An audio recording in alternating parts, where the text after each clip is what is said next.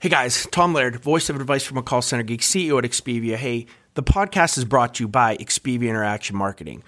We are a 600-seat call center outsourcer. I would love to talk to any of you looking to outsource any of your customer support or your sales functions, looking for political calling or just some extra overflow during the holiday season. If you are looking for any type of USA outsourcing support, hit me up. You guys know my LinkedIn. I'd love to talk.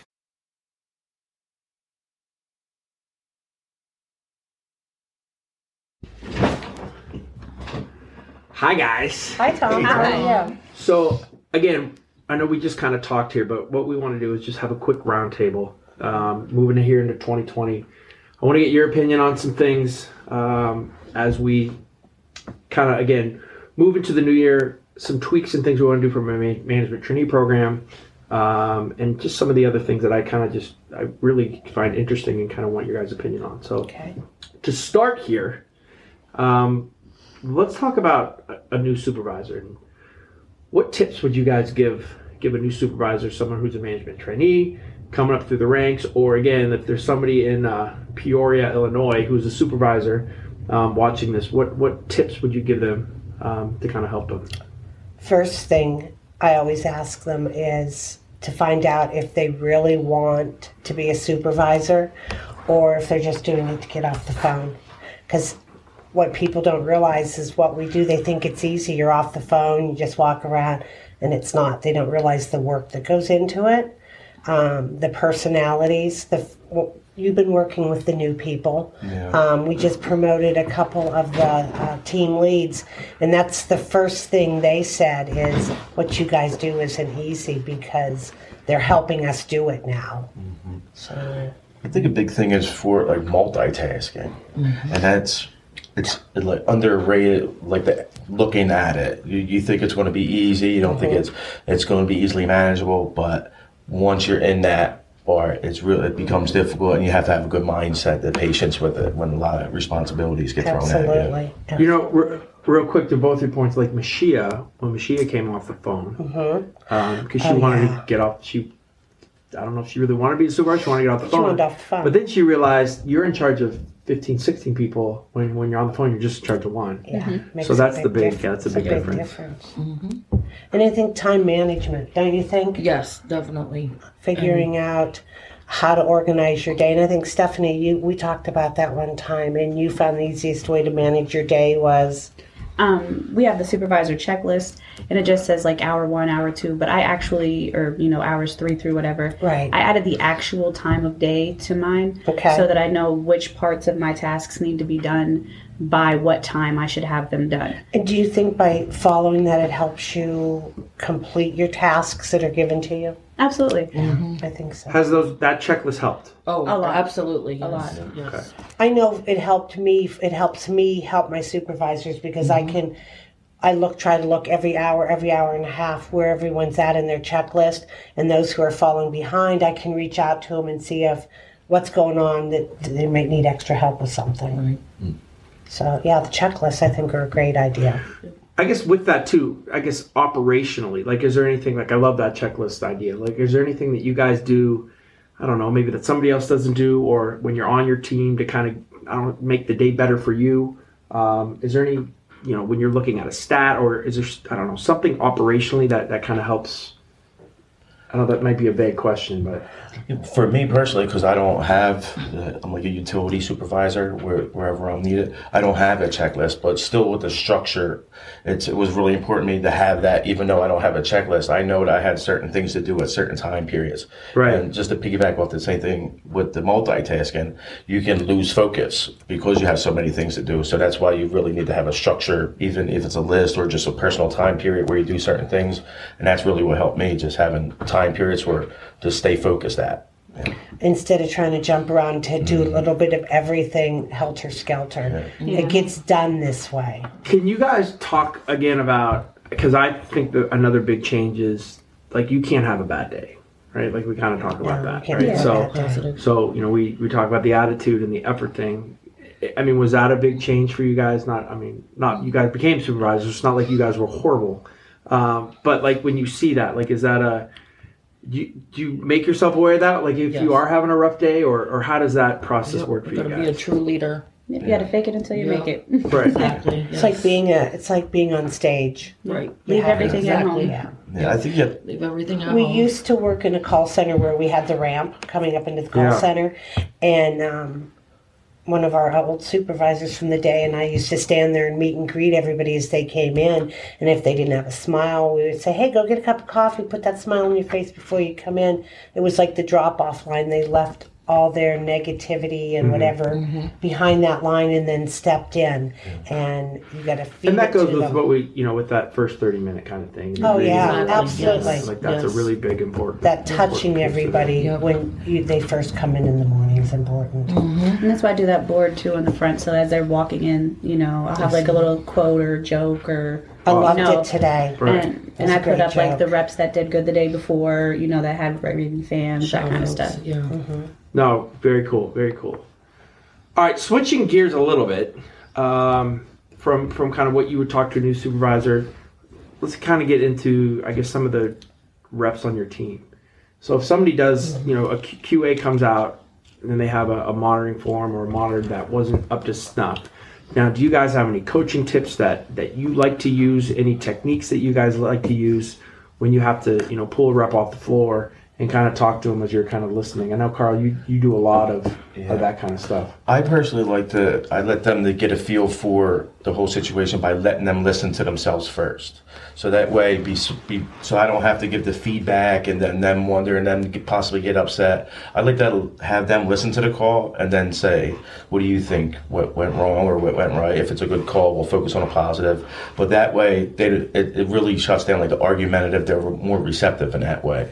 And that's probably my biggest thing is having them hear themselves beforehand, before I even say a word. Right. Yeah, especially on a negative call. It's important that they listen to it, they hear for themselves. And a lot of times they'll be like, oh my God, that was me. They don't even realize they were maybe caught in a moment. And Right. yeah, I agree with that. And I understand that by just introducing ourselves every morning, you get to know the character of the person. Right. So you handle people differently. Some people might Yes. not be as receptive, and some people may. Some people might get kind of upset by giving feedback. So I handle everybody differently just by understanding the way they are. So my approach will sometimes be different. I always let them listen, and then depending on the type of person I'm dealing with, that's how after that I'll say either what do you think about that, or these are the points, and it really helped me to understand the rep and also what type of feedback they'll be receiving if they're going to be receptive. You have to know your reps. You have to know your And reps. because I always used to tell everybody the best part and the worst part about my job were the people. And it's true till this day because there are so many personalities and you meet a lot of great people, but at the same breath, there's a lot of great people and they all have a different personality. And you can say hi to someone and they're hi, how are you? You can say hi to someone else and they're like, what does she want this time? So you have to know their personalities so you know how to meet and greet them and how to deal with them. I was going back to what we were talking for tips of new supervisor. I thought you were going to say too. What's your the phrase that you always use with Doers do what checkers check. Right. And it's true. And I've already noticed this, not just with my reps, but my supervisors. The things they know that I'm going to ask about or I'm going to check on all the time are the things they do first. Even if they're maybe second or third on their checklist, they do the things I inquire Doers about. do and check what check. Doers do what checkers check. Yep. Yeah. Right. That came from way back in the day. Back I like in the it. day. Yeah. I like it. Stephanie, what about you? I mean, do you have any coaching wise when you're talking to your team? I found a lot of people, like you said, people get offended easily, things like that. So obviously knowing your rep is really important. Some of them you can joke around with them. Some of them you can't. You got to be very straight facts. Like Carl said, if it's somebody that you know has a tendency to be more offensive, I'm more prone to let them listen to their own call first and then say, these are the things that you were supposed to do. Were those done? Kind of a deal. And if they can't say they did them, obviously they're not going to be able to argue with you about it. Right. Well, they may try. They might try, but... Right. But listening to it makes all the difference in the world. And starting out with the positive on the coaching. Definitely, always start going positive. into the call and then letting them know what they did wrong. Or ending on a positive, depending on who it is. Absolutely. Yes. I think you have to Be consistent. when you monitor, or do a monitoring, you have to have 2 positives for every negative. And I know sometimes that is really hard to do, but there's really, I don't think anybody sitting in a call center who doesn't want to do the job well. They just maybe lack the ability to do it or having a bad day. So by giving them the positives as well as the negatives, and should always be double the positive, because positivity, I can't even say it breeds more, where the negativity breeds more negativity. And I think, again, with the attitude and effort deal. Yeah, absolutely. Like you want to make sure when they're going back out on the floor, they're not ticked at you or ticked at the process. And boy, guys, praise as a group. Let them all know when someone does great. I had a shout out before I came over here. A customer told me about the rep. Who was it? Angela. Okay, wonderful. How the rep just didn't call her back immediately, called her back later, gave her time to talk to her son, and she just went on and on and on about how she listened to her and just didn't hound her. And the rep was like, but I didn't get the sale. I'm like, that's fine, but you got a raving fan, and I announced it, and everybody gave her a round of applause. Yep. Nice. Customer experience. She was so happy for that. Right. Well, that customer now has a good attitude about whatever client you're representing. Exactly. Instead of if they felt hounded, then they're not going to think Tom hounded them or Carl hounded them. They're going to think the company hounded them. So every call you represent your client and you want it to be the best foot. Exactly. And then, guys, kind of last question. I'm just going to kind of open it up. Anything that you guys, I'm going to kind of maybe throw you on the spot, but again, if there's a supervisor somewhere in that's watching this, is there anything that you kind of would want to say to help, or again, any piece of knowledge that you learn? Like I love like the phrase that you have, or any of that kind of stuff that. And again, I know I'm kind of throwing you guys on the spot here, but anything that you kind of want to end with. Like, this is really good feedback. This is, I think, really good stuff, especially from the coaching aspect, and then tips for some new guys. But, I mean, is there anything else you guys want to kind of add here? Yeah, I think really what was important for me, becoming an MT and then to the supervisor, is realizing that the way you carry yourself is a lot different, because you're exhibiting the way, a supervisor should be. So when you're a rep, you get to, talk to other reps as a rep, but as a supervisor, you should be leading by example. So the way you act every day is not the same. So you have to, just be more mindful that those around you will be listening to you and looking at you, and, and just try to exhibit some positives. I think that really helps. They hear everything. They do. Right? I mean, everything. They do.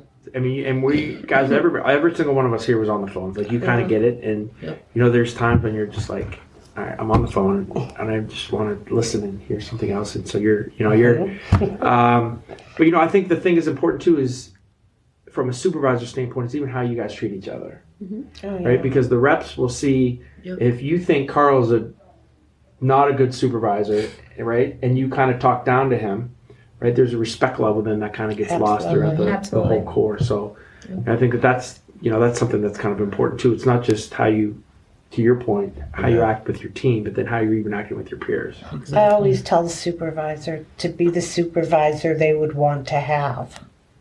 And not just, the fun supervisor, but someone that they can respect. Yeah. Right. And because that respect has to go with the job, because if you lose the rep's respect, then they're going to walk all over you. Yep. So you have to put your best foot forward and lead by example. Be nice, but be stern. Exactly. Exactly. And consistent. Exactly. That's the most important thing, I think, is consistency.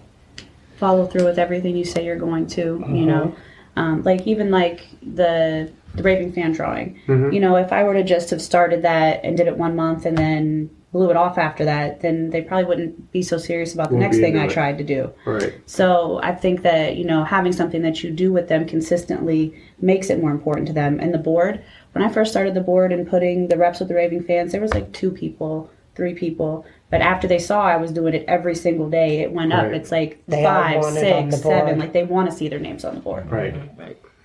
No, and I think that's a really good point. If you're constantly doing the positive stuff happens. If you're constantly doing the negative stuff, that's kind of what kind of gets brought out too. So Absolutely. And I joked with my team. I told them that they all had to embrace my corniness. So slowly, I've slowly noticed that, you know, some of the people that maybe were a little bit more argumentative or Straight-laced. yeah, are kind of just a little bit. They're like, oh, okay, well, yeah, I can trust her. I can listen to her. I can ask her, and they're not so. Well, she doesn't know what she's talking about, or they just feel more comfortable with you if you keep that communication open, basically, and build keep the trust with your reps. Yeah, and keep yourself consistent. Like I said, make sure you're doing the same thing. Well, the cool thing is you guys have all come from there, right? It's that like nobody here was really hired off the street, right? Everybody kind of came through. Everybody was on the phones. Yes. So you kind of do have that street cred a little bit, I guess, right? When it comes to that, because I mean, you were a killer outbound rep, right? So those guys can't say boo.